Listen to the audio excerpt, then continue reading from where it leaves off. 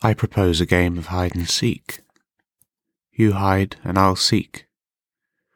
Or should it be the other way around? Perhaps we're both seeking. When you find me, don't trust me. I am a liar. I lie often and always have done. So here I'll try to do it artfully, in these my strange tales. Trust the tale, but not the teller. That's something they say, isn't it? Retire your eyes. Your ear will be the one to apprehend these pages.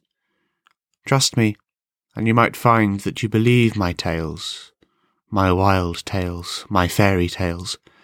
I am a tell-tale, too. I tell tales on aggressors and deviants and reprobates.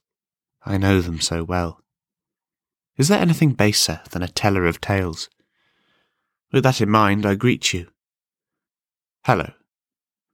Hello, and can I say how delighted I am to have you as a listener of If Fog Could Sing, to have you as an auditor of the work to which this podcast is dedicated. Valued listener, hiding listener, I imagine you fondly. You are invisible to me, and as anonymous, hidden, but I delight in picturing you, sitting on a train with headphones on, stilly sedentary in any room, lending me generous sums of your attention. I demand a great deal of your attention. So, if you are cooking or exercising as you listen, I demand that you cease immediately. Of course, I'm only kidding. Carry on. Let me explain myself. What you'll hear each week on this podcast, If Fog Could Sing, is a work of short fiction, a short story, or occasionally what might better qualify as a prose poem. What kind of story? Perhaps the key words have played their part in bringing you here. Contemporary, dark, cerebral, scenes of life, stories of human nature and the shadows within.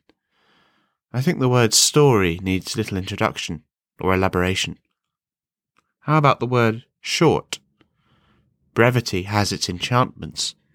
Experience comes in fragments.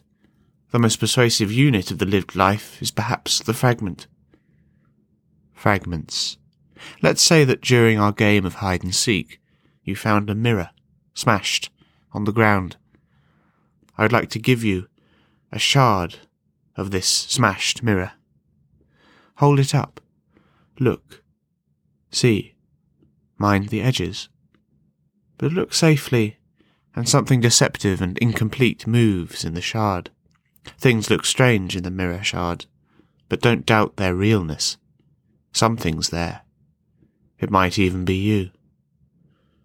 Franz Kafka called the short story A Cage Looking for a Bird.